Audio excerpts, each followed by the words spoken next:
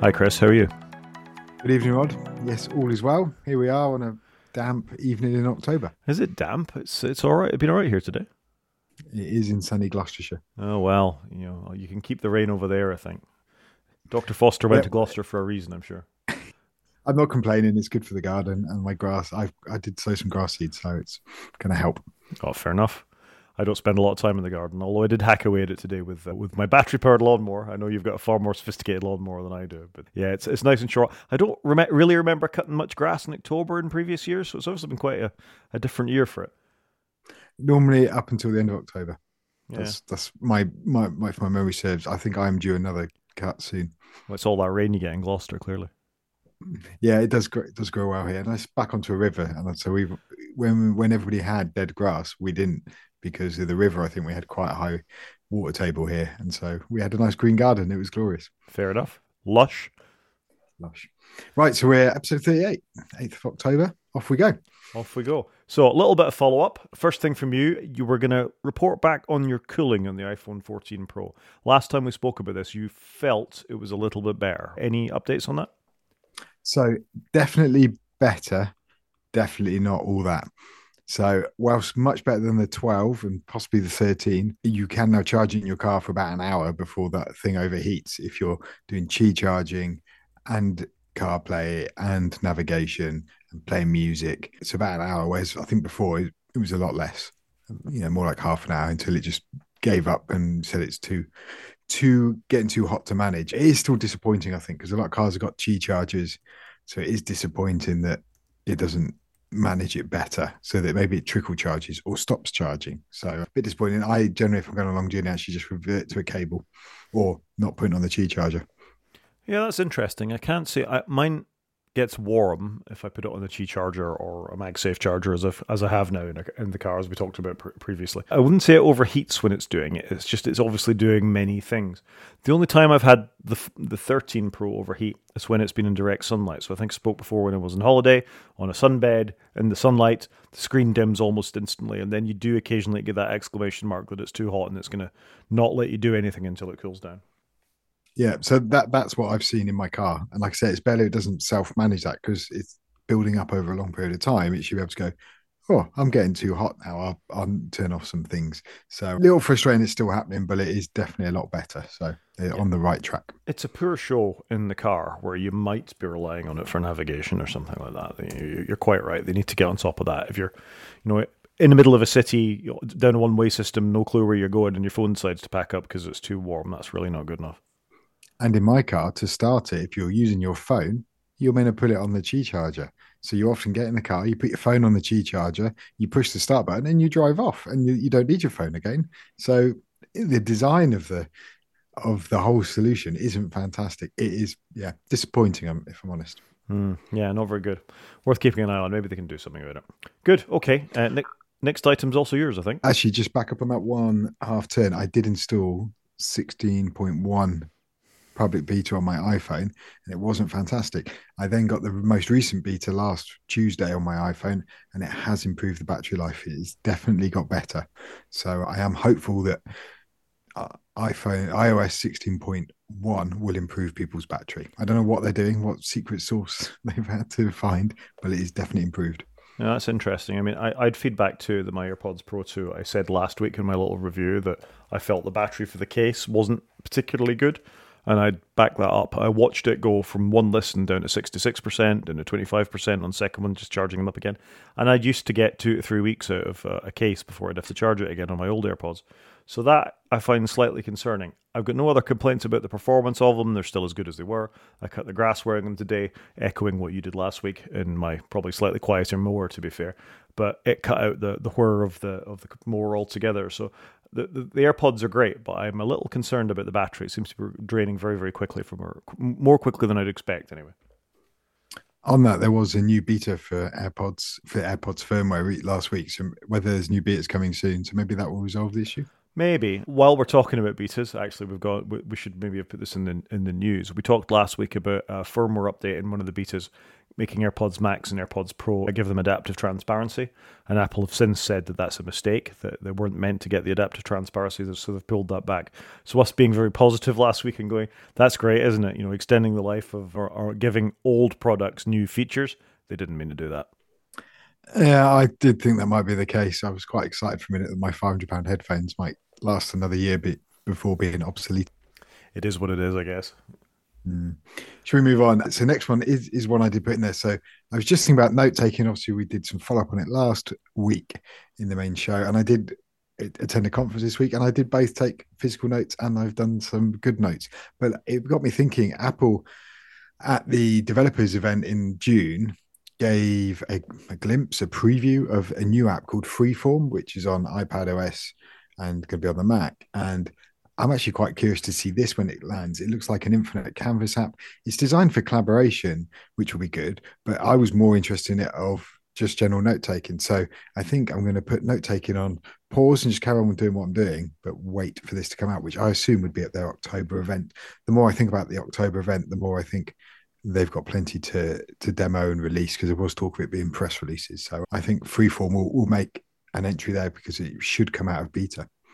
Yeah, I'd forgotten about this Freeform app. It's difficult to link to in the show notes. There is a link to the iPad OS 16 preview, and if you search for Freeform on the page, you'll find it. It does look like an infinite scrolling timeline. It looks like there's post-its in there, and multiple people on iPads presumably can do it. I think they've got other things to fix, haven't they? If they're going to hold an event, like Stage Manager, for example, could be the thing that they sort of really focus on rather than messing about with Freeform. But it's interesting that they're continuing to sort of develop in this space. What happens if we have an event and they don't even mention Stage Manager? Well, it's not going well, is it? It's no worse than it's been all summer, but it's not really any better when they're about a month away from shipping. But I don't use it, but I'd argue that it is worse than it was because it used to work on external displays and now it doesn't. Okay, yeah, okay, fair point. All right, it doesn't crash. It probably doesn't crash as much as it did in Beta 1, but it's probably the same place it was in Beta 3. But at least in Beta 3, like talking to you now, I could have your face on one screen and have the show notes and a web browser on the other screen. And now I've got to squish you all into one and have black bars. I'm definitely not getting the benefit of my 5K monitor out of this. That's a real shame. I tell you one thing this has done, this sort of attention that Stage Manager's had, is it's made us forget about the problems of Ventura, which is also due any day now. So the settings app in Ventura was also getting a huge amount of attention for how bad it was. And I haven't heard anyone mention the settings app in Ventura in quite a while. So maybe they're hiding some of the other issues they've got behind sort of the Stage Manager drama. Yeah, I think because Stage Manager has been such a car crash, settings pales it into insignificance by comparison. Yeah. So no, I think I'm excited for this Freeform app. I think it'll be quite cool. Looking forward to trying it out. So I just thought I'd give it an honourable mention. No, good. And also, in the same sort of vein, I actually started using Obsidian a little bit more in the last week because I had a very specific use case for it. I watched a tech YouTuber who does lots of servers and Dockers and discussions and things like that. And he showed what he was using Obsidian for, and that was sort of the management and documentation for his servers and software and how he installs things and all the deep linking and stuff I talked about within that and how he does it. And actually, it made complete sense for the way I run my little suite of servers here in the house and what I've got installed and whether it's physical or virtual and all the things around it. And having the links within Markdown actually works really, really well with that. So Obsidian, for a very specific use case, has had a bit of a resurgence for me as well. Oh, okay, that's cool. Yeah, I always think I should do more like with the house. For a long time, I did start putting like PDFs into Apple Books because it's synced. And I thought that was quite neat. And I did do that with manuals and things, but I kind of just forgotten about it, if I'm honest. But that was kind of my go-to. Yeah, like I say, for just household manuals, like for the oven or the hob and what have you. Yeah, that makes sense, I guess. I used to just bang them all into iCloud. I went through a period of putting receipts and things. I'd scan receipts from work and all that kind of stuff and put that into iCloud as well. But frankly, these days, you just take a picture of them with your phone. The phone's quite good in realizing if it's a receipt, and off you go from that point of view. So it's these sort of edge cases. And let's face it, if you don't have a manual, as long as you know the serial number of the thing you bought, if you bang it into DuckDuckGo or Google, you're going to find the PDF. So it's kind of, you're going to hide into nothing, aren't you? Yeah, and that's probably why I've stopped doing it for household stuff. Yeah, that was a fairly rambling follow-up to the note-taking app. But yeah, that's good. Interesting that they're still pushing forward. Good. The next one I've just linked to was just the MagSafe battery pack. I think you and I briefly touched on it when I was having or suggesting that my battery wasn't lasting that long. We mentioned the Apple MagSafe battery pack, and it just so happens that Apple Insider have put a review up about it a year on and saying that actually for the shape and size that it is, it's actually a pretty good battery pack to charge your phone, and it would take like a Pro Max up to about 40 to 50%. So I just thought I'd include the link to their review. I thought it was quite well written. It was quite in depth, but it just seemed very timely that they put that review up. I think, yeah, it was last week, and just a few days after we were discussing it here. So for anyone who's not familiar with this, MagSafe was on the iPhone 12 onwards, I think is when they brought it in. And Yes. the idea was it was a system to which you could attach multiple things to your phone. The simplest of which is what I've been talking about last week, which was you get a MagSafe puck, which is just it's like a Qi charger, but has magnets built into it as well. It will find the right spot on the phone, start charging. It will start charging once you clunk it into place. And they're quite expensive, actually. They're about 35 quid for the actual MagSafe chargers themselves. And then you need a plug at the other end of it that's capable of putting out about 15 watts, I think, is sort of the... Yeah, you need the Apple 20-watt plug. Yeah, but it'll only charge at 15 to 18 watts or something like that. So there's a whole thing around that. But as well as the MagSafe charger, there's kind of a very small ecosystem of MagSafe stuff as well. And the two things are cases. The three things are cases, which need the MagSafe inductive coils built into the back, of which my Kodabi case has, and the Apple ones have, and a few others do too. Just sort of lets the magnet pass through, because Qi chargers and MagSafe chargers are not quite as efficient as plugging a cable in. It also gives you things like wallets. It's a thing that Apple announced as well, so you could sort of stick a wallet on the back of your phone by a magnet as well. And these MagSafe battery packs, which are a small wart on the back of your phone, which will recharge depending on the size of your phone, somewhere between 40 to about 80%, depending on the battery that's inside of it. So it's just for those instances where you've used an awful lot of battery, you slap this thing on the back, you go on your merry way, and it will charge your phone using MagSafe, sort of going forwards. I never liked them very much, just because if I'm going to charge my phone up, I want to charge it all the way up. I don't want to just bang in 20% or 30% or something like that. And then you've got another device you need to charge too. So my philosophy has always been take the bigger battery. I know you disagree with that, but that's kind of been my approach to it. I just don't really.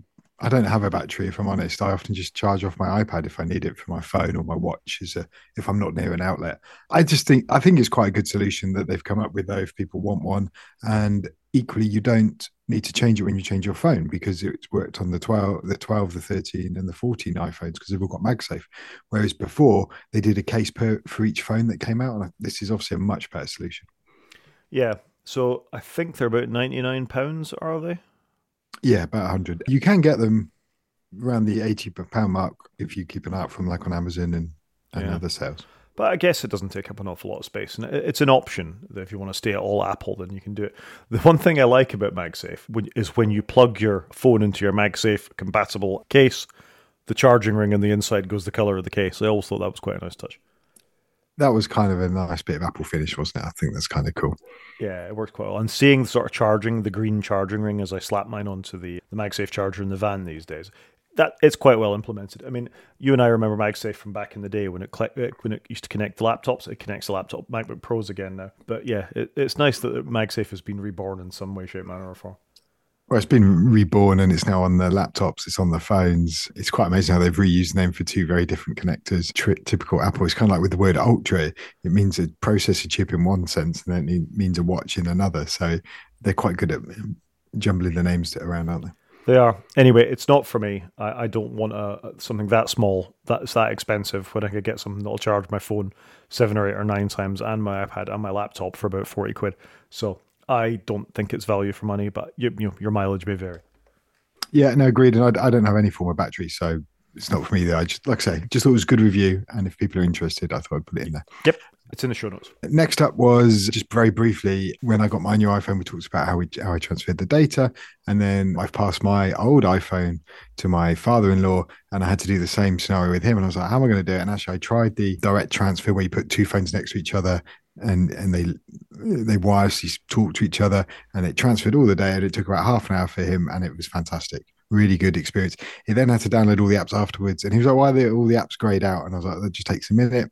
I quickly got him to do Face ID, and he was off to the races. It brought over everything. So it did seem to work well, probably because I wasn't doing it on launch day, if I'm honest. What was interesting, I did send you a photo, was it showed two different times on both phones for when it was going to complete. One said about, I don't know, 19 minutes, and the other said 15 minutes. So they were 4 or 5 minutes out, but it worked really quick. I just left them going. So would recommend that, not on launch day. Yeah, there's lots of things not to do on launch day, isn't there? And we all know that progress bars lie. Since the dawn of AT, when you've seen something that this will take 5 minutes, it's not going to take 5 minutes. It'll either take seconds at that point or potentially hours. So, again, it's one of those things that you've just got to watch out as you go. I was tempted to move into eSIM, but I then bottled it at the last minute, so I left it. Yeah, you don't want to get into that, do you? When he replaces his phone halfway through the year or something like that, and he's like, "Where's my bloody SIM card?" and it's not there.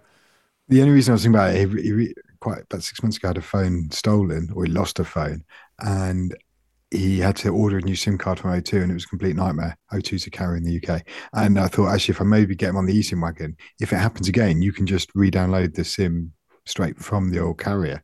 And so I thought this might be easier to remove them out of the equation, but I didn't want it to go wrong. And it was a Saturday. And I thought, if it goes wrong, the shop will probably be shut by the time I get there. Yada, yada, yada. I left it as it was. I think that's probably quite a good move. Play it safe with family for sure. I might try my wife's first, because at least I'm in the same house as her and can have my hands on the device. Oh, brave. You might be all right with that. Either brave or stupid. It's one or the other. Yeah, it's a very thin line, I find that. Good. Okay, I think that's it for follow-up for us. Should we move on to news and rumours? Yeah, we actually had more than I thought. Sorry about that. That's all right. That's what the follow-up section's for. So, first story, the iPhone 14 Pluses are out, and I don't think they've shocked anybody particularly, have they? This has got to be very dull, given that the iPhone 14 is very dull. This has got to just be, it's just slightly bigger, but it's still got the same innards. So I can't imagine they're getting any traction on these reviews. Yeah, this hasn't been a bumper year for the iPhone 14 standard, has it? I think the Pros are fine, but the iPhone 14 it's not going to win many awards. It's quite expensive for what it is. We've talked about this a million times before. And the 14 Plus is interesting. I think there will be people who wanted a bigger phone but didn't want to pay all the money that a Pro Max is. And for those people, that'll scratch that itch. But they may be looking at it going, yeah, but I want that dynamic island thing. I think this is just the year to tee us up for next year. This is all these phones are doing. They're just run-of-the-mill phones. Next year's the year. That's when it will start getting interested and the lineup will make sense. Yeah, so if you want a bigger screen, great. If you want slightly more battery, great. I think it's actually got the best battery performance in the line now, unsurprisingly, because it hasn't got the big flashy OLED screen, the big flashy high hertz screen to drive, ProRes screen. So the always on, so it probably is the best one in the lineup. Yeah, well, given the problems we're seeing with iPhone 14 batteries, that'll hopefully get fixed in software. But yeah, I suppose it's a bigger phone. It is interesting to me that they've given up on the smaller phone. They used to do an iPhone Mini as well, and now they're going Plus instead. So clearly not that many people were buying the Mini, and they're betting, well, they're not betting the farm, nowhere near betting the farm, but they're having a go this time to going for a bigger form factor. I'm not surprised when you're out and around about, you do see people with massive phones. I swear the guy next to me today, while I was in a cafe, had, I can't even imagine how big it was. It looked like an iPad mini, but it was an Android device. It was huge. And I think that's just the way we're going. People want big phones. I don't know. I think actually I'm quite happy with the regular size phone. I've moved back to it. It's perfect for my needs. Yeah, maybe you had a foldable Samsung. It wasn't a foldable. I did look because a friend of mine's got one at work, which I am impressed with. I like the look of that. Yeah. Another show, perhaps, we should talk about the sort of growing scandal of Samsung phones and their exploding batteries, which I watched a YouTuber talk about, but it's definitely a thing. And I had an Android Samsung S7, Galaxy S7 test device, which I left in a cupboard at work during the pandemic, and it exploded out of the case as well. So there's something explode, maybe the wrong word, expanded out of the case, which it's quite interesting. I'll send a link for that, and maybe we'll talk about that next week. So, yep, that's whilst you mentioned that, why don't you mention about the Apple Watch, because you had that in here. I've just moved it up. Yeah, okay, so that's fair enough. So moving on, there's been a report this week of an Apple Watch overheating on a customer's wrist before blowing up and prompting a visit to the emergency room, which you don't hear this an awful lot from Apple devices, the batteries going mad and them causing burns or anything else like this. In this case, it was an Apple Watch Series 7. He felt it overheat in his wrist, started smoking, and exploded. I'd have taken it off at the point it started smoking. I don't know about you. It would be gone. It would have left my wrist very quickly.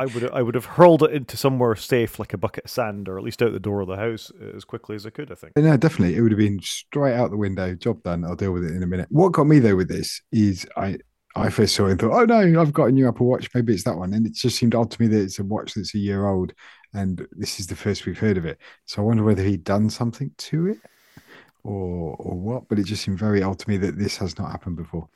Well, at the end of the day, it's still a lithium-ion battery, that's in there to whatever thing, and all of them can go wrong. If they've been damaged or if there's been any sort of any breaks in the circuits or anything else like that. I think it's the material in between the sort of ions and things like that can go wrong. That's what expands in the Samsung things. And as you say, I mean, if it had been damaged in some way, shape, or form, we don't know. I mean, chances are we're not going to hear from Apple unless it's a systemic problem that all Series 7s come from. So this will go very quiet very quickly. Like I say, unless there's a battery gate coming for Apple Watches. But the phone's been out a year. I wear one on my wrist. It hasn't started smoking so far. Might keep an eye on it. But from the pictures, I mean, you can see the smoke coming from the device. You can see the damage that's on the device later. The little article for anybody who reads it, and it'll be in the show notes, is he was in his house, behaving normally in about 70 degrees Fahrenheit, which I think is close to room temperature. That's about 20-odd degrees, isn't it, Fahrenheit? I don't know, I'm not from America. People in the UK use Fahrenheit as well. My father sets his car temperature in his Audi to Fahrenheit, which just blows my mind. But yeah, I think that there's nothing unusual about that. It's not super hot or anything. So Apple 21 degrees. There you go. Apple have reclaimed the watch. We may, like I said, I doubt we'll ever hear anything. But yeah, interesting. I was just going to say, unlike my iPhone, I've never felt my watch get warm. So yeah, very surprised on this one. I mean, when you read the story, he complained the day before that the watch was a bit hot on his wrist. So he called Apple support and they said they were going to get back to him. And then the next morning, the situation escalates. He wakes up to find the watch hotter to the touch, and the heat had shattered the device's display. Why the hell are you still wearing it? Yeah, there's something not right with this story. Yeah. Anyway, it's just interesting. Like you say, these are the exception rather than the rule for Apple products. You don't really hear the batteries sort of expanding, exploding, or going wrong. The odd one does, but this is a strange situation. Yes, agreed. Shall we move on? Let's move on. So, in the same vein as you doing all the Amazon announcements last week, Google had their event this week. So I just thought it might be worth sort of touring through the Google devices that were released in the way that we did for Amazon. So to show we're not entirely biased to Apple stuff, we keep an eye on what's going on in the rest of the world as well. I think it's a good idea because I have no idea what they released or spoke about last week. So last week they had their event. They announced a bunch of stuff, but the sort of three primary hardware devices. Well, two primary hardware devices and then a coming soon.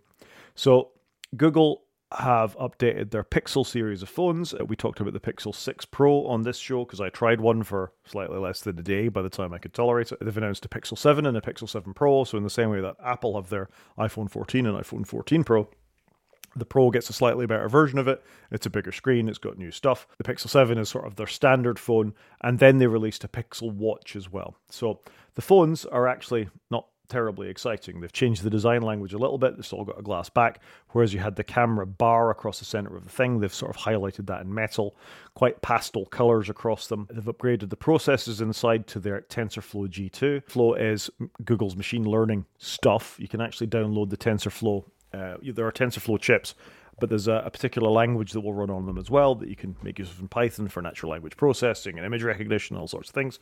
So it's interesting they're continuing to lean on that as sort of their own silicon, not using Qualcomm, not using some of the stuff, well, obviously not using things Apple uses because that's patented, but it's their own chips and it's quite well regarded. It's not as quick as the Apple stuff particularly, but there it is. So it's very similar to the 7. It's got this new processor. It's got the same screen size as the one before. It's got the same panel. It's a 90 hertz OLED that's on it and has a very slightly smaller battery. I think that's always quite unusual when phone companies go down a size. I don't think the Pixel is particularly well regarded for its battery, so to knock it down a little bit is interesting. The Pixel 7 Pro, which is a little bit bigger, is 120 hertz screen, so the same as the iPhone, and that throttles all the way down to 10 hertz in the same way that my iPhone 12 Pro does, but not as good as yours. 50 megapixel camera and this same Tensor G2 chip. The thing Pixels are known for more than anything really is their computational photography though, so what they're capable of doing with, a lens this good on the camera, or a display. Yeah, it's a lens, isn't it? This good on the camera should be quite interesting with time to do 50 hertz on that, and then put in there for computational stuff. So that's quite exciting, I think. Yeah, it definitely looks like they've done some good stuff. A couple of things I noticed is they've got a 50 megapixel main sensor, as you said, but they've also got a 48 megapixel telephoto zoom lens, which is quite a lot of pixels. Whether it takes a good photo is obviously another question. I hate the camera bar. I don't like what Apple do with the camera square, and don't like the camera bar either. I don't know. There are some good designs out there where they do arrange cameras nicely, but I don't think either Apple or Google are doing a fantastic job. If I'm honest, I don't know. It just doesn't look neither look great in my eyes. And interesting, they've got a new macro focus mode, so it sounds a bit similar to what Apple are doing there as well. And then what was I just reading now? They've also added a security and privacy menu in the OS, which sounds very akin to Apple. And I think they've even used the same wording. So that was quite interesting. Yeah, it looks like in the same way that the 14 is an evolutionary update of the 13. I'd say this looks like an evolutionary update of the 6. They've updated all the things they need to do, tightened up the camera, sorted out some bits and pieces, and if you're in that ecosystem, I'm sure it's a fairly sensible phone to buy. There were issues with the software in the early 6s when they came along, all sorts of bugs that were taking ages to get fixed, etc., etc. So, with an Apple user's hat on, you'd think, well, it's an interesting phone. Cameras are in parity, really. Google software slightly better in some areas. Apple software slightly better in others. I think if you're in that ecosystem, then it's a solid device, probably. Yeah, it does look good. I mean, it looks very Apple-esque hardware anyway, with the buttons. They're all rounded, and the design, if you took the camera bar off it, it looks like an iPhone 8 or an iPhone 7. When I'm looking at the regular one, it's just white and it's got some buttons on it. It's a bit, I don't know, it's a shame that everybody's ended up with the same sort of design with two slabs of glass and a bar of soap, basically. Yeah, and probably as slippery as one as well. I mean, it's interesting that they're still going with a Touch ID type sensor, although they do allow a form of face unlock using the front-facing camera. I don't think it's quite as secure as Face ID is, but maybe I've been brainwashed by Apple into thinking that with the sort of the capabilities that we've got since the first version of this in the iPhone 10. It certainly wasn't as good. I know the early versions of Face Unlock in Android, you could decoy with a picture. So I'm sure it's got a lot better than that these days. But yeah, fairly interesting devices, I guess, in the sense of solid updates. And we've said before, I think it's good that Google pushes them like this because Apple needs competition. They're dressed on their laurels. Oh, completely agree. And actually, looking at the front of the Pro that's in the link, it's got very thin black borders on the outside, which are much thinner than the iPhones. It's got a very small cutout for a camera. So I think that is quite interesting. Yep, I agree. So, yeah, solid devices. I guess we'll have to wait for the reviews of them. They're only still in previews. They're not actually released yet. And then the thing, they haven't increased the prices. So they're the same prices that whatever they were last year. I think, say, $199 or something like that. No details on pricing in the UK as far as I'm aware yet. But yeah, the big phone companies not putting up the prices of things despite the cost of living crisis, which is affecting more than the UK. So I thought that was quite interesting too. I agreed. I think it is good they're holding the price. Good. And then the third device, well, the second device that they announced was a Pixel Watch. So Google, I don't think, have done their own watch before. They've licensed the Google Wear operating system that runs the watches to so like Fossil, for example, were making watches. Samsung are famous for making them. Huawei and others have made Google Wear watches too.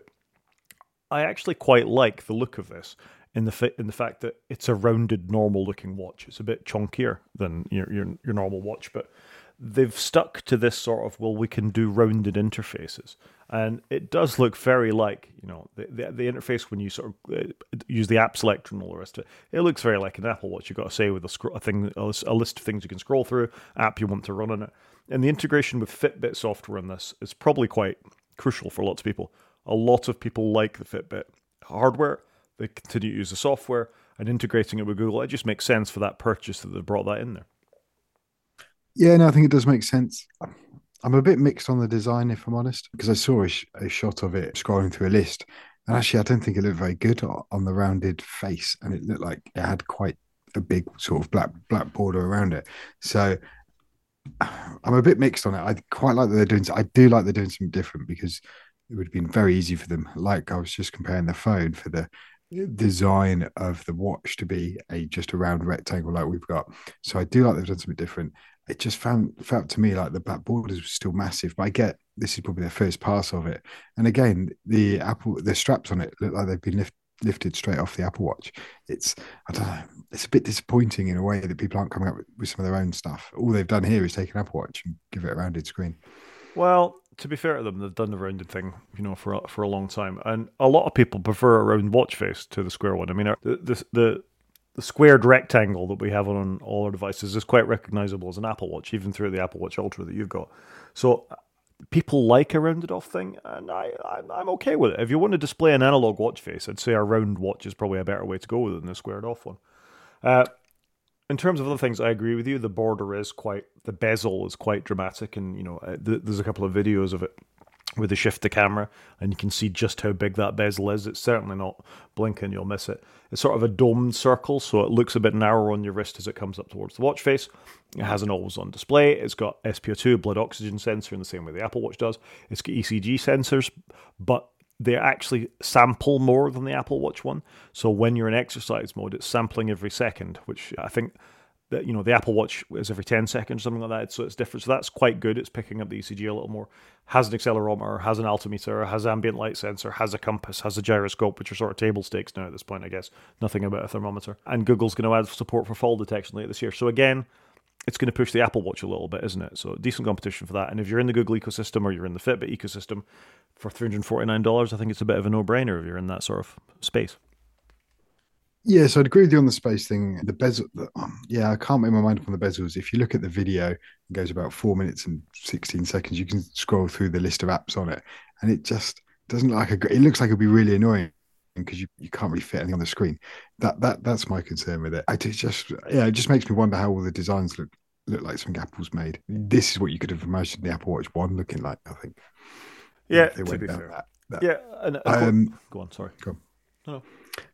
I still can't remember. I kind of agree with you on the rounded screen as well, having the rounded dial because a lot of watches have round screens.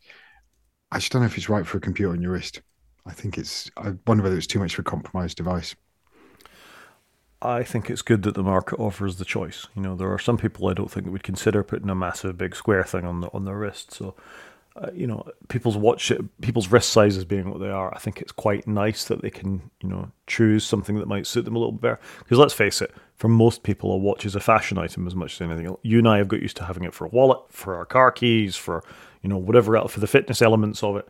Other people, it's just something pretty they want to put on the wrist. And as an addenda, it does a little bit of fitness stuff and things for them. So I don't think it hurts them necessarily having a different design to what Apple do in their watches. No, true. All right. Yeah, you've convinced me. Fair enough. Thank you. Okay, so that's it for the watch. They also pre-announced a Pixel tablet. Now, Google have dabbled with tablets before. And there was a Chrome Tab, I think it was called, the last one. That was a horrendous amount of money. It was 1,200 quid or something like that. And then you had to buy a keyboard, and then you had to buy a pen for it. And it was more expensive than an iPad. And because of the apps on Android ecosystem not taking advantage of screen in the same way that Apple have got sorted it wasn't as good a solution. And it had some sort of integration with sort of the Chrome OS as well. It was kind of a schizophrenic device. And Google have killed it, as they tend to do for products that don't do very well, which is sort of a theme that we've talked about repeatedly on this show, actually. But this Pixel tablet might be interesting. So Google has a range of home products as well in Nest. They have their Nest hubs and all the rest of it, where you can have what they're effectively sort of pitching as kitchen top devices. So you could have a recipe or a to-do list or something like that running, and you could have YouTube in the corner on it going on. And it looks to me, because I haven't announced a price for this device yet, that this is more in that vein than in the high-end tablet vein, just because they showed it with a stand. And the idea was you could just pick your tablet up off the stand. When you're finished cooking, you're waiting for potatoes to boil or your pie to bake, and walk away, and you can still use it as a tablet in that instance. I think that's quite an interesting way to go. Yeah, it does certainly look like they're leaning a lot more into the consumer space, like a regular iPad. Again, the design looks very much like an iPad. It's looking quite interesting. I do give you that, and I like this look of the stand. And that's the kind of thing I want in my shed. I would just want a stand like that. And I keep giving the magnetic ones the side eye, but I'm waiting just for Stage Manager finish, see what Apple brings out. But you can get a magnetic stand and you just stick your iPad on it, and that would be fantastic because I'm taking mine in and out all the time. I've just got these clippy stands. So no, I think it looks good. This to me, I'm much more impressed with this, I think, than I am with the watch that they're doing. The hardware looks quite nice, but it does look very consumery. The picture that we've got in the links is a lady sat on the sofa. So I think it looks good. Weirdly, it looks like it's got the smart connector on the back, off the back of my iPad, underneath the G logo. It's got 4 round dots, exactly the same as Apple's. It does look like it could be an Apple device if Apple made one with a sort of plastic back on it. Very interesting. I was at a conference this week, and I looked over and somebody had what I thought was an iPad, but they were using a silver pencil on it. And I was like, Apple don't make a silver pencil. Then I realized they're writing on an Android Samsung uh, tablet, but the hardware design looked exactly like my iPad. It looked like the 11-inch iPad Pro. Yeah, and I guess it makes sense. There's only so many hardware sort of designs you can have for a computer in your hand that you pick up and walk around with. Microsoft Surfaces and those ilks are quite similar as well, really. So it makes sense the hardware is going to become much of muchness. I'm with you on this. If it's cheap enough, it's quite an interesting device. If they release this at less than 400 quid, let's say, and it comes with a charging stand dock thing that's also a speaker, that people will use in their kitchens or, in their sheds or wherever it is, that actually becomes quite an interesting device because you can't use an iPad as a cooking device. A, it's really expensive. B, you've got to buy that additional stand you're talking about. And C, you can't run multiple timers. I hadn't thought about the timer thing. I was using my iPad in the kitchen earlier, but I've obviously got the Magic Keyboard thing with it. So I just opened it up like a laptop and popped it on the counter. But I'd love a little, magnetic stand to stick it on in there that kind of looked like it would fit in the kitchen. Whereas to be fair, I think their one looks very nice. So yeah, curious to see when this comes out. I'd certainly be a lot more interested in this. Yeah, I'm with you. And who knows, when we see the other shoe drop we keep talking about it, the Matter thing, when you have got their own Wi-Fi connectors, got their own doorbells, they've got the smoke alarms, they've got Nest thermostats and all the rest of it, that ecosystem come together that could be managed by something like this, which the Nest devices already can to a certain extent. Maybe this is a final piece in the puzzle for them to bring it all together.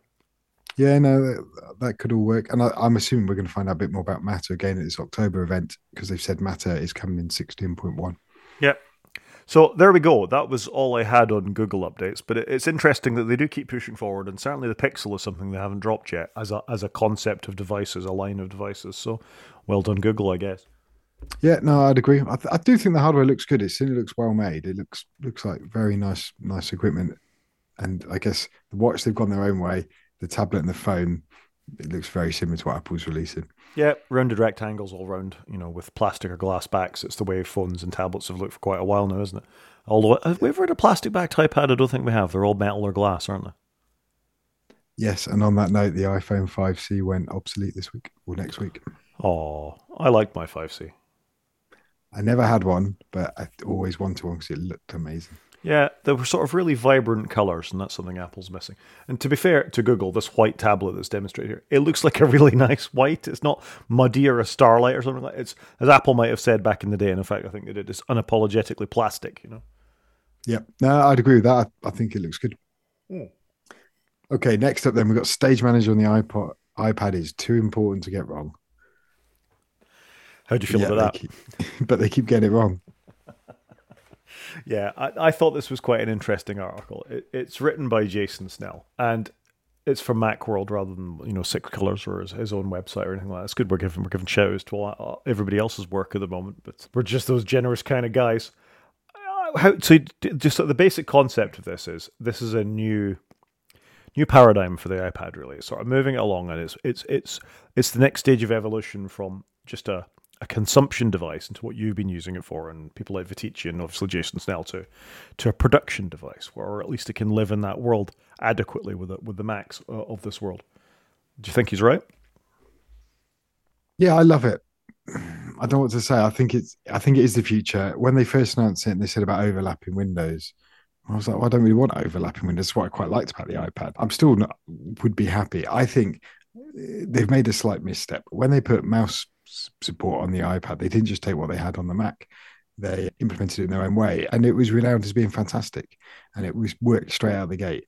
And I think they should have done windowing in a slightly more iPad-y way rather than just doing what the Mac does. I love the concept that I can have lots of windows and I can do extended monitor support with one external screen.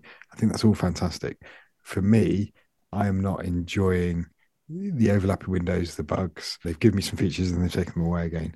And it feels like it needed longer to bake, but you'd like to think they'd be working on this for a long, long time, but Yeah. it doesn't always feel that way. Yeah, I think my problem with it is they don't stop doing any of the other bits and pieces. So you can still do slide overs, you can still do side by side. They just keep adding new things. You get the impression that none of the ability to add more than one, sorry, the ability to run more than one app at a time has sort of really stuck with the great public that make use of the iPad. And Stage Manager, to me, strikes me as something that they got working on the Mac once, and they thought, oh, maybe we can retrofit that into the iPad, and we'll add yet another way of potentially working with it, or it's just something we can take advantage of the M1 chips or however they got there. And it is a bit half baked, and they're not pursuing a clear vision like they might have done once upon a time with a hardware product or a software product. Where no, this is the way it is, and Steve would have told us the way that it wanted to be. And this isn't that. It's you can do a bit of that, or maybe you can do a bit of the other, or you could try a bit of this. It's not consistent. Do you not think the Mac's getting like this? Like you've got Stage Manager on the Mac, you've got full screen apps on the Mac, you've got just using the Mac in the regular way, you've got virtual desktops on the Mac, you've got all the expose stuff. So I think the Mac's got a bit of this, and you can have it your way. I'll be honest, since I've started using iPadOS 16, I have not turned off Stage Manager. I've always used it. That's fine, but the Mac's a computer, and various windowing systems have been available for a computer for a very long time. So be it Windows or Linux or KDE or GNOME or the Mac OS or virtual desktops or whatever, you can find the paradigm that works for you, because it's a complicated device that it will sort of hint in a direction you could work, but somebody will write a program to make it work in the old way if you don't like that. So I'm fine with the Mac being slightly confused to a certain extent. The iPad is meant to be a more, I keep using the word consistent, but it is consistent device where it has a continuous design language that really does just work from out the door, because you can't and you never have the flexibility that you've had with a full-on computer. So it just feels a bit half-assed. They need to get their whole ass in the chair, basically. Maybe they knew it didn't work, and therefore they've had to keep slide over because they weren't fully committed to it. And maybe that's the problem. Could be. That might be it. We better move on because we're going to be a long show. We haven't got to the main show. It's a good article. It's a bit on the long side for a Macworld article, but I do think it's worth a read of anybody who's interested in, the failings and the potential of Stage Manager. I think it's worth having a read. Yeah, I guess I'm leaning more into potential of it, but I think it will be good. They just need to keep going, and like you said, they probably need more of a we're gonna fully commit to it rather than we're going to launch it alongside something. Fair. Okay. Well, the next two stories are going to be quite quick. So the first one is that Apple is now calling its notebooks laptops, which I've never called any of my Apple devices a notebook. Have you? I don't think so. I don't think I ever really think about it. No, I probably have called them laptops. I kind of even refer to my iPad as my laptop sometimes, just because people just get confused if you go, no, I don't have a laptop, I've got an iPad. So I don't know. It seems an odd one, this. Do you think this is in preparation for launching something? No, I just think they've decided that the rest of the world actually calls them laptops, and they've been some sort of stalwart. You get them on the stage saying our greatest line of notebooks ever. Nobody calls a notebook a notebook. It's a laptop, particularly in the UK. Maybe Americans are slightly different, but it's a laptop. They've changed the branding across all their websites and all their media to call them laptops. They're laptops. We can move on. They're not going to start calling like the iPad a notebook or launch an equivalent Amazon Kindle Scribe thing. It would make more sense that an iPad was a notebook than a laptop was a laptop, I guess, but we shall see, I suppose. I don't think we need to dwell on it. Let's just see what drops. Agreed. Let's move on. Moving on.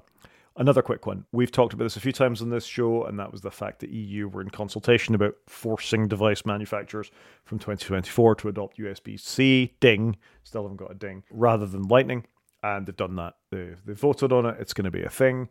All phone manufacturers by the end of 2024 will be required to have USB-C or whatever the next appropriate standard is. I mean, it is written into the law that it's not limiting innovation, that you can only use USB-C from now on.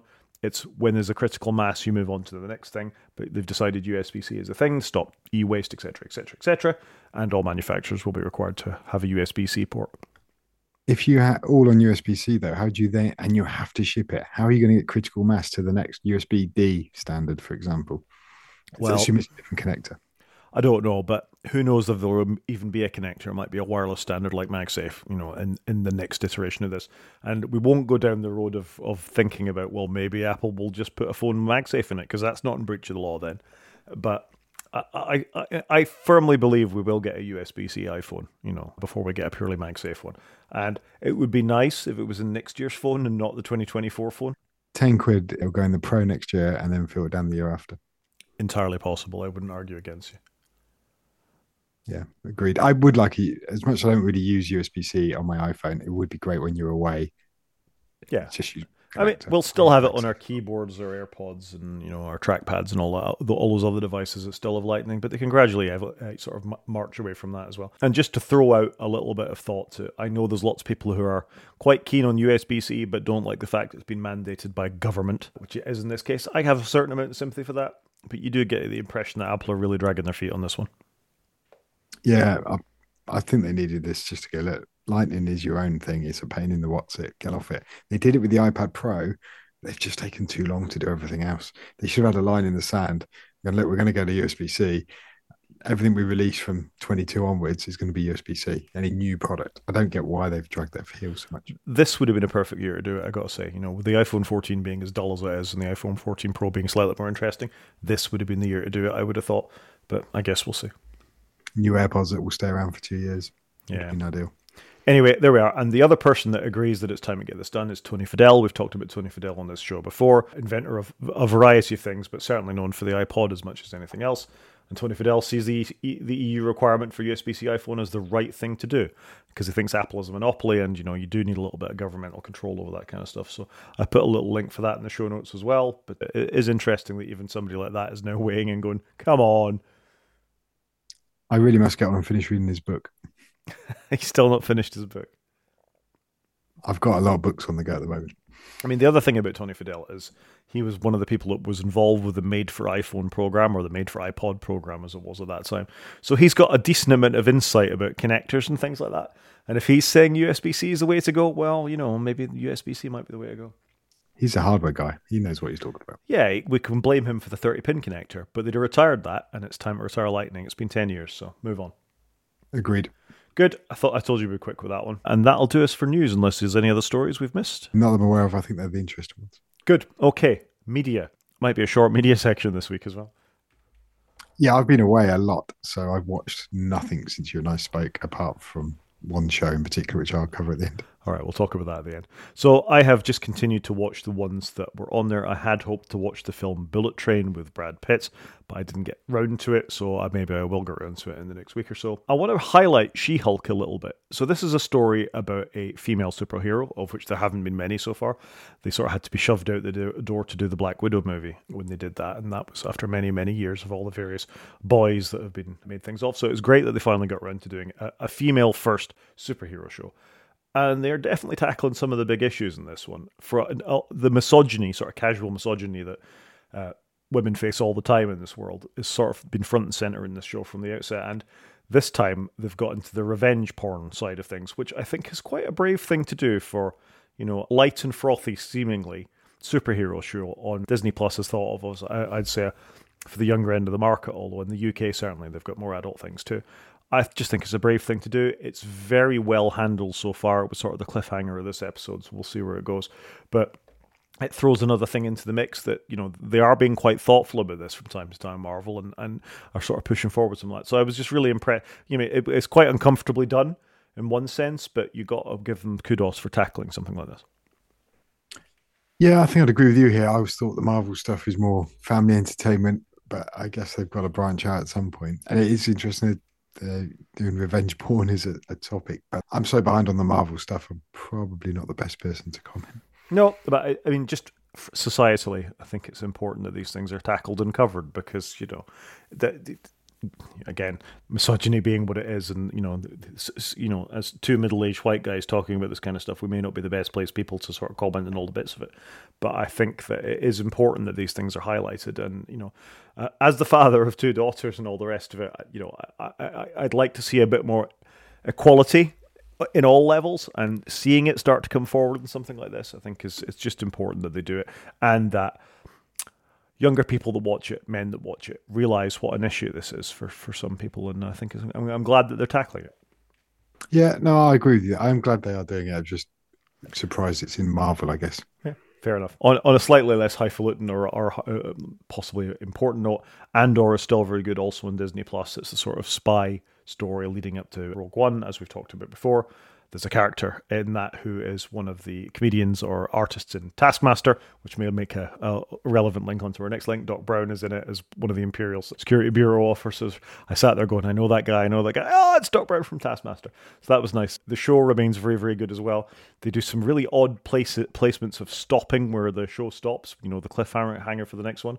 It's like you think, it's definitely a bit more Tinker Tailor Soldier Spy than Rogue One, for sure. And I am still quite enjoying it. It's short, snappy television, very character-based. I don't think there was a single war in the Star Wars, and there hasn't been so far. It's all talking about it rather than doing anything, and I appreciate the change of pace. Yes, so I've watched a couple of Andors previous weeks. I thought they're very good. I just haven't circled back to carry on watching any more in the hopper. I'm surprised he's in it. I didn't know who Doc Brown was until I watched Taskmaster. I don't know how he's come up with his name, but is it actually linked to Doc Brown out of Back to the Future? I have no idea. He's born Benjamin Harvey Bailey Smith. So it's not like it's an obvious name for him. But there you go. So, okay, I must get on and watch it because there's quite a few people popping up in Andor, I think. But I have, since you and I spoke last week, watched an enormous amount of Taskmaster. I'm on to series 3 at the moment. So I watched all of series 1, all of series 2, the 2 episodes that have come out of series 14. Is it 14 we're on now? Yep. And I'm now on series 3. And I'm getting that. I'm really enjoying it. It's fantastic. And the comedians are all very good. The lineup they have, the tasks they have to do, brilliant. It is truly funny. It is so well done and it just works. So I'm very much enjoying it and quite pleased. I've got another 10 or so seasons to go. Yeah. When you really sort of get into it and you see all what you've got stretched out in front of you, you almost relish the fact you've got so much TV to watch because, as you say, it is extremely well done humour. It's at nobody's expense particularly. It's very equal. It's not crass. It's not rude. It's just good, honest humour, bit of banter. Yeah, I think it's fantastic. Yeah, I 100% agree with you. It's very well done. It's very funny. I have discovered in later years a slight Cambridge bias to it. A lot of the comedians have been through Footlights and all the rest of it in Cambridge or went to Cambridge at some point. But I can even forgive them for that because they even take the mickey out of that from time to time too. So, no, it's very well done. Yeah, really good. And Dave Gorman's actually appeared in season 3, and I haven't seen him on anything for a long time. And I used to really enjoy him. So, no, I think it's going to be good. Yeah, and I'm looking forward to it. I've got 10 seasons I've never seen. So, that should keep me busy throughout the winter. I'm going to circle back. According to Wikipedia, Doc Brown was his nickname at school, named after the scientist in Back to the Future because I was a gangly geeky teen. So that's why he's called Doc Brown. Okay, there you go then. Makes sense. It's just every time I heard it, I just thought Back to the Future. He's very good in it as well. Yeah. And that's it for media. Short one. Like very I say, short I've been away. It's going to be a short show this week, and that's not necessarily a bad thing. You listeners can get a bit of your valuable time to go and do other things. Games. I played nothing other than threes on my phone. So over to you. Yeah, I've only got one thing to talk about this week, actually. I could stretch it to 2 if I really pushed it, but it's been the Steam Next Fest, which they seem to do every 6 months. There was something similar when I was talking about Hellsinger when it came out in beta, and Anger Footman about 5 months ago, I think. This is a demo for a game called Capes, which appeals to me. If you like a little bit of XCOM, which I very much do, that sort of turn-based strategy, not in the real-time strategy way, but you make a move and you wait for the opposing, or the AI in this case, to make a move against you. The characters you control have particular powers or whatever. So you make a move, you wait for them to make a move, and it's a turn-based strategy. This appealed to me. It's set in a world where supervillains have taken over a city. The superheroes are underground and trying to come back, a bit like The Incredibles in that sense. And your idea is to build up your superhero team from nothing while trying to stay out of the way of the supervillains that control all the things in a very XCOM-like way. I haven't played an awful lot of it, but I downloaded the demo and took a couple of turns. Quite impressed, actually. I like XCOM. I like this. It's a bit clunky. You can tell it's a demo. The graphics are very stylized. It does look like a superhero type thing. And again, you can see they've very much been influenced by The Incredibles. So I thought that was pretty good, actually. And I'd report back that keep an eye out for when the proper game comes out. Yeah, it does look good. I'm never any good at turn-based games. The only thing I'd say, if it's inspired by Incredibles, the rules in Incredibles are no capes. So a bit interesting they called it capes. Well, it's quite an interesting concept, I gotta say. The second thing, which I need to talk about, is I actually bought the new Monkey Island game. Did you play Monkey Island back in the day? I played a little bit. I was not a huge point-and-click person. other than the whatever the motorbike one, the Full throttle. full throttle, which was stunning. That probably got me into. I nearly bought Return to Monkey Island on the Switch because I saw it pop up. It wasn't a lot of money, but I thought I haven't got time to play it, so I didn't buy it. Is it worth it? I haven't played enough of it to decide really. It feels very Monkey Island. The humor's there. I quite like the comic style of it. You're playing, if you know the history of Monkey Island at all, Guybrush Threepwood's son in this one looks very like Guybrush, it must be said. It's quite funny. The jokes are okay. I've only done a couple of the sort of as you travel around the map a little bit. I've only really just started exploring the map and clicking around a little bit. I haven't had a huge amount of time to focus on it, but I've had a lot of fun with it. I will revisit it. It sort of hits my funny bone quite well anyway, and the history of the Monkey Island games is good for me. Fair enough. I might give it a go. Maybe I'll wait for it to be on sale. Nintendo are good at doing a sale, and I think it'd be quite a good game to play on the Switch. I think it's perfect for the Switch. I was going to try and download it on my Steam Deck as well. I might get around to it. It's been quite nice to have it on the big screen, clicking around and just enjoying all the big art. Actually, Yeah, I still haven't bought a Steam Deck. still haven't bought a Steam Deck. They're freely available now. You don't need to go on a waiting list. They'll send you one almost straight away. Really? Really, they managed to ship something like 1 million units in the last 6 weeks or something. They've really sort of sorted out the production problems, so they're good to go at this stage. Maybe don't do it while we're on the show, Chris. Wait till the show's at the end, and then you can have your credit card frustrations with that. My credit card is in a sore space at the moment because I might have bought a phone and my watch and a holiday, so I'm not sure I need to go and buy another gadget. Well, I'd say you need a Steam Deck to take on holiday. On that note, how's your Playdate? Playdate is awesome. I was just putting Pac-Man on it earlier, and I do like the way you log into the web browser, you add a game, and then your Playdate can download it, and you can force it to go and check. It is quite cool. But are the monthly games or the weekly games coming out of any of them? Sort of caught your attention, or? I've played nothing this week. Okay, fair enough. I won't belabor the point. Yeah, maybe don't get the Steam Deck. Play a couple of your Playdate games instead. Yeah, there is that. That's the thing, and I've got my Switch as well. I've got loads of games. I've got my PlayStation 5, so I don't know if I need another console. Fair enough. Okay, moving on. Main show. And again, I don't think we're going to go very long here particularly, but there was a story in the news this week about AirTags and a particular use of AirTags that made me just think, well, do people know what AirTags are? Do you use them? Do I use them? And just sort of go through that because we talk about all the other bits of Apple hardware we've got. So I'll do my explainer in chief bit and then you can tell me if you've got any. So AirTags are little, Bluetooth Wi-Fi discs, effectively, that you can pop in a bag or on a key or something like that help you locate them. And the way they work is, if you're in your house or something like that, you pair them with your phone, you pair them with your iCloud account, actually, not just your phone. But one of the ways you can find them is with your phone. It roughly knows where they are if you're in Bluetooth range, and it uses is it the H1 chip? I think it's the H1 chip. Can't remember. Go on. It's a U1.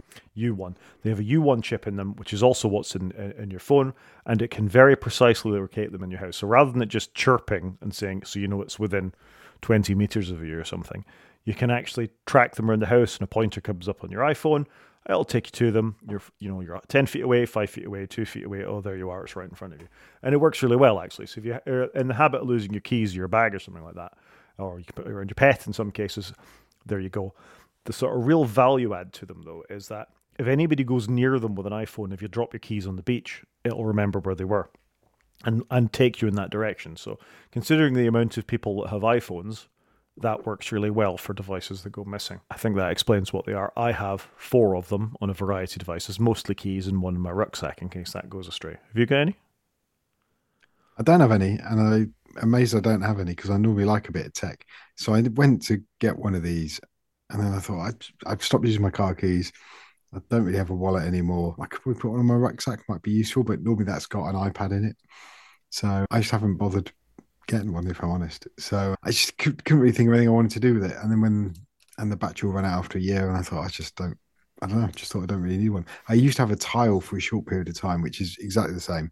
Well, not exactly the same. It's a pre-runner to this, and I put up my keys, but I've never used it, never once checked for it. So that's why I haven't got one. I think they are cool. I think they're well designed.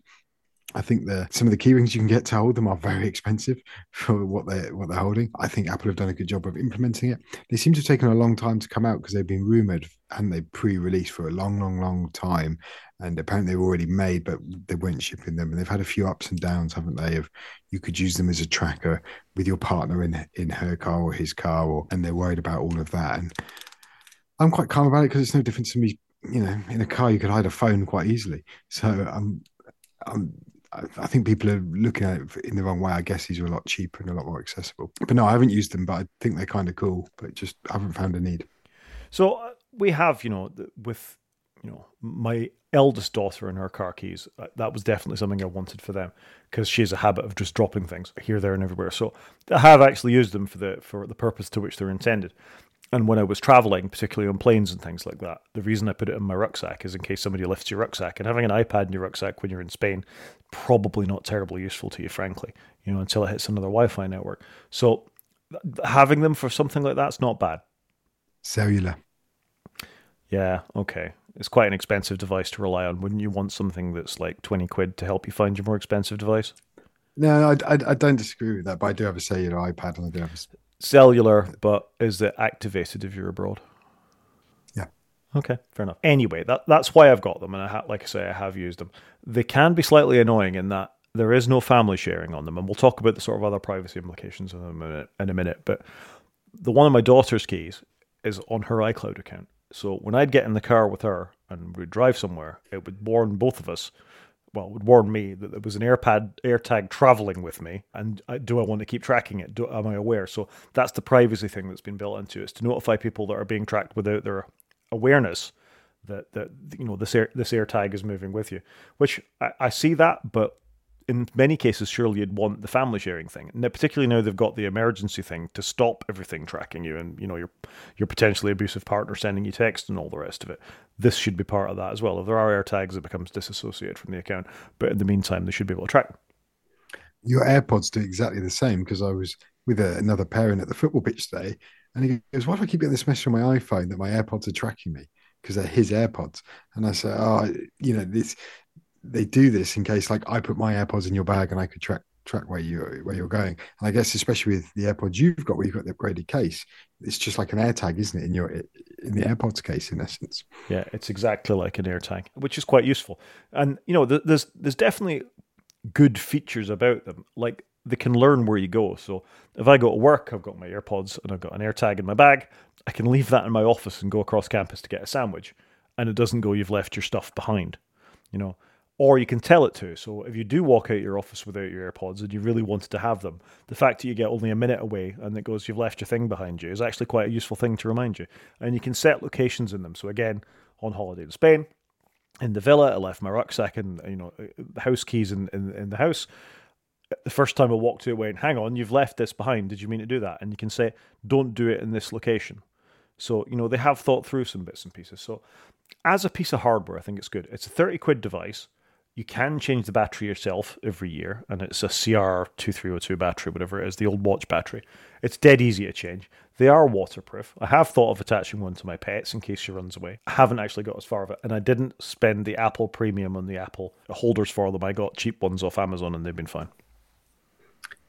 It's also very similar with your iPad. That will tell you when you've left it behind as well, or your phone.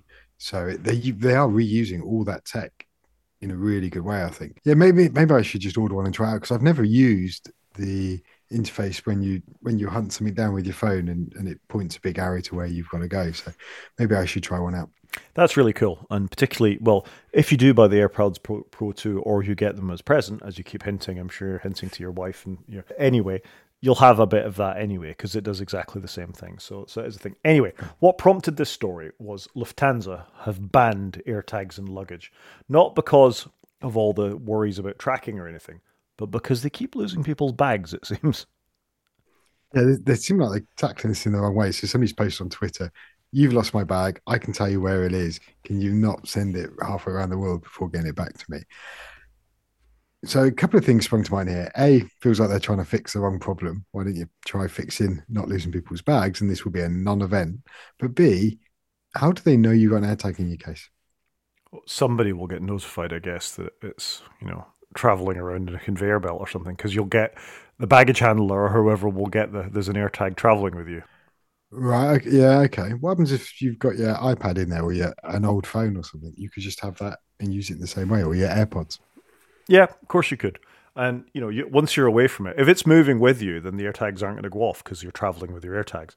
It's only when it becomes disassociated from it, which was what your bags are going to do because they're going around the conveyor belt, or they're not because they're sitting in Schiphol Airport. So I don't have a problem with this. I'm with you. They're tackling the wrong problem. They're being told how bad their baggage handling is as soon as, because their baggage handlers are wandering with iPhones, and the iPhones are going, oh yeah, it's here in Toulouse or wherever it is, and the passenger's not. So the passenger's able to track where their bags are, and the airline's just beginning to look like they are looking bad because they're losing bags all the time. So when you get on an airplane, does your phone pop up and go, there's 20 people tracking you because you're within the range of a whole bunch of AirTags? I would not have been on a plane. Well, it didn't in the one I do, but I don't think AirTags are all that popular. But I suspect this will change, as more people start to use them and as more people have AirPods Pro 2, because lots of people have AirPods Pro 2.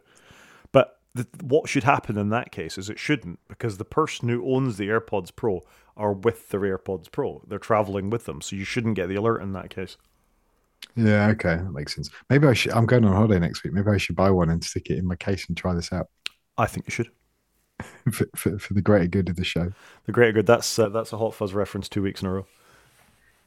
That can't be Halfassed. It's interesting. I don't know how I feel about it. I can kind of see where they're at because they don't want the customer telling them where stuff's at, but they're now going to spend time scanning for AirTags probably and having a policy and all of this when they should be spending the time doing a better job. I mean, what they should be doing is making sure your bags are with you, surely.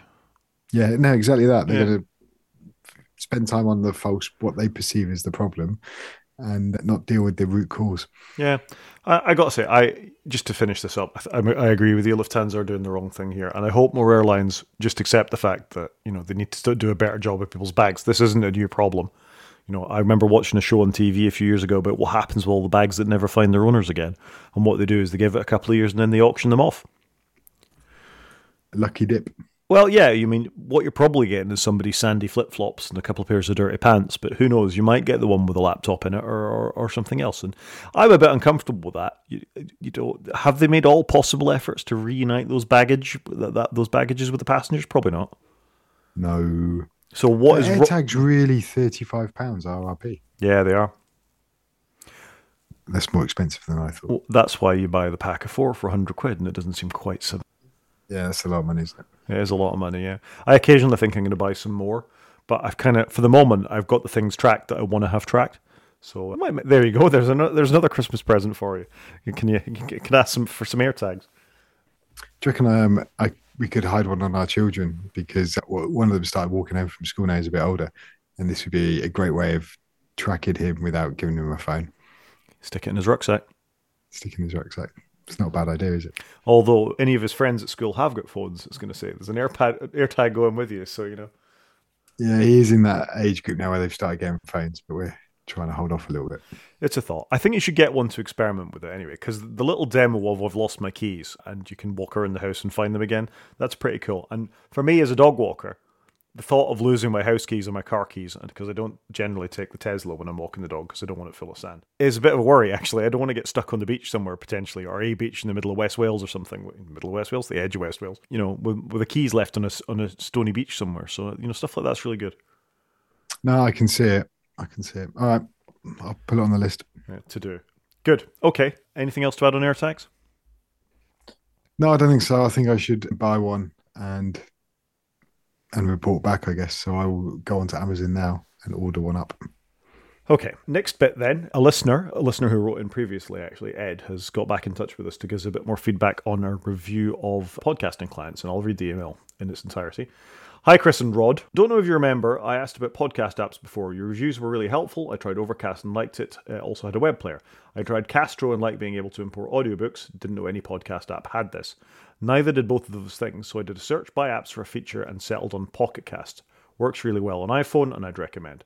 Thought I'd write and say thanks, and the album art you mentioned in the last episode has been working fine in Pocket Cast, so that's answered a couple of questions for us there, hasn't it?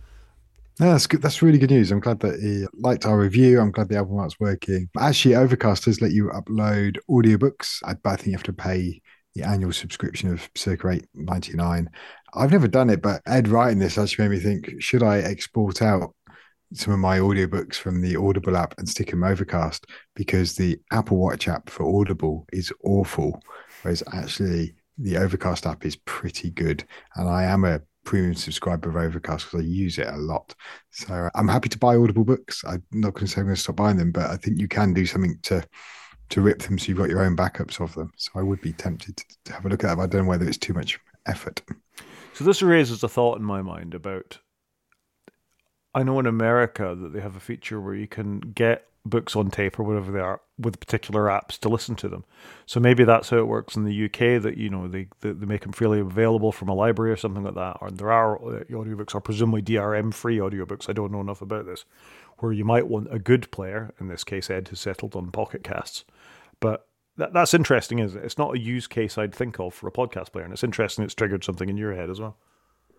Yeah, it's only because I was trying to get an audiobook from my phone onto my watch, and it's just rubbish. Whereas Overcast seems to download podcasts really quickly. You just tap the button in the app, whereas Amazon have done nothing to their watch app in years, and it just doesn't sync very well. Whereas for me, I like to go on a walk and I like to leave my phone behind so I don't go and read work emails or get distracted with it. It's nice just to leave it all behind. So that's why I was trying to work out how to listen to Audible books better. I love the Audible service. I listen to a lot of books on it. I buy hundreds, well, not hundreds a year. I buy, I think, 20 to 30 a year. And so I'm building up quite a collection of them. And I do go back and listen to previous ones as well. So it's just actually maybe that would solve my watch issue with the app. So I might give that a go. Yeah. I don't know, have any idea how I would take the Audible file, even if I could, and re-encode it. So I need to have a look at that. Interesting. Yeah, good. Like I say, not a feature I'd look at in a podcast client, so I'm glad you found something that works for you, Ed. And if you find something better, by all means, come back in touch with us and keep us up to date. Good. Thanks for that. Last topic for today, then. Hey, last one, very small topic. I've been playing with my new phone. I was doing a bit of black and white photography, and I thought, do you use any apps for taking photos, and other than the camera app on your iPhone, or are you a devout camera app person?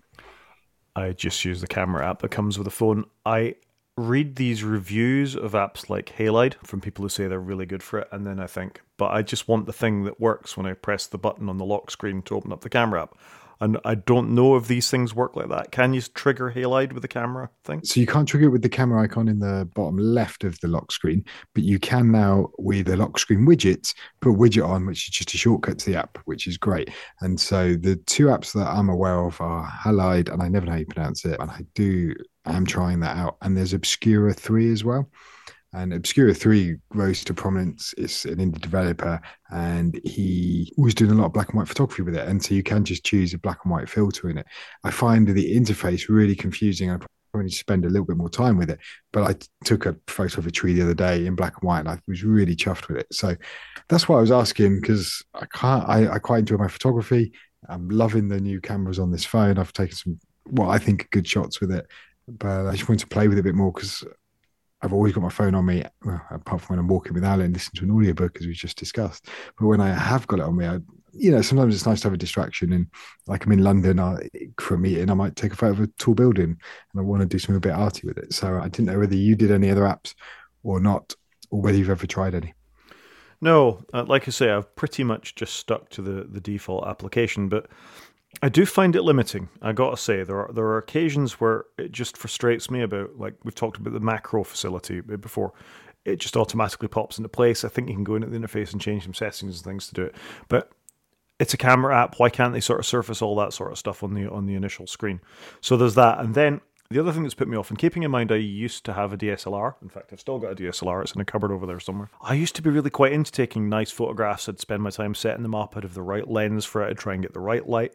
And then I'd make use of an application at the other end of something like Aperture or Lightroom to actually sort of manage my photographs and all the rest of it. And Lightroom particularly was a great application. I spent a lot of time sort of color correcting and white balancing and doing all that kind of stuff in my photographs. And with the advent of about, I don't know, I guess it's about the iPhone 6, when the camera got good enough, I pretty much stopped carrying my DSLR around with me and I just used the phone. And at the same time, I just made use of not even Apple Photos. It was just, I stopped fiddling with photos almost altogether, other than tagging people in them. so I could find, people in places quite quickly. I became a bit lax on that side of things, but this might be a good thing. I should maybe go off and investigate. Yeah. So I have a DSLR. I did, and I've now got a mirrorless body. I really enjoy taking photos when I have time. I don't often take my full blown big camera with me. What frustrates me a little bit with the camera app is there's a little arrow at the top in the middle, and you have to push that, and loads of settings are hidden behind it. And I do wonder actually whether Apple, now they do a lot more with RAW and they've got a lot more photography capability, whether they need to keep the camera app as it is and just give that to everybody, but then just do Camera Pro or whatever they want to call it, or Camera Ultra app, which just is really aimed at people that want to do a bit more in the enthusiast market. I do find it is tricky because there are a lot of settings that you can do with it. But yeah, I want to do a bit more photography, I think is what I'm saying. And I love the new cameras. And I was just looking for some feedback, probably a bit like Ed was, of what do we do with apps. I wonder what maybe you would do.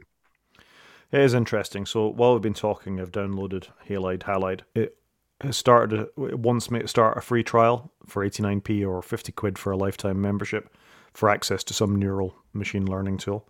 I don't know if I want to do that, but in order to use the app, I've got to get past that stage. So I've clicked on it. I think you can tap the not now button or a cross or something, because I've seen that pop up and I didn't do it because I didn't know how much I would use it. Yeah, well, I'm going to immediately go to the App Store and sort of try and cancel it, because otherwise I'll forget. So go into your settings app and you can do it in there, settings, and then tap on you. And then there's Obscura as well. I re-downloaded this. I don't know if I bought it before, but it didn't pop up asking for any money. It looks quite good, but again, there's lots of settings in it. I need to understand a bit more about it. I guess it's quite tricky with the camera app because you need most of the screen to be the viewfinder. And it's probably quite a challenge for the UI designers to get all the buttons in there and all the settings. But I found some good results with Obscura because you can just pick a filter, like a black and white filter. It's got various different types. So I do think there's some quite cool apps. And yeah, I've been quite pleased with some of the shots I've got. Yeah, no, it's fair enough. It's definitely interesting, and I think you've started something here. I will go off and I'll try these, because it's very easy to get complacent in what you do and think that the only way of doing things is Apple's thing. And I'm quite glad there are developers who are sort of pushing this forward a little bit to try and do something different, because they are amazing cameras, and the features we accept that come out of Apple Photos and out of the camera app are the ones that have been baked into it. So we start to associate good photography with a particular color profile or a particular depth or something like that.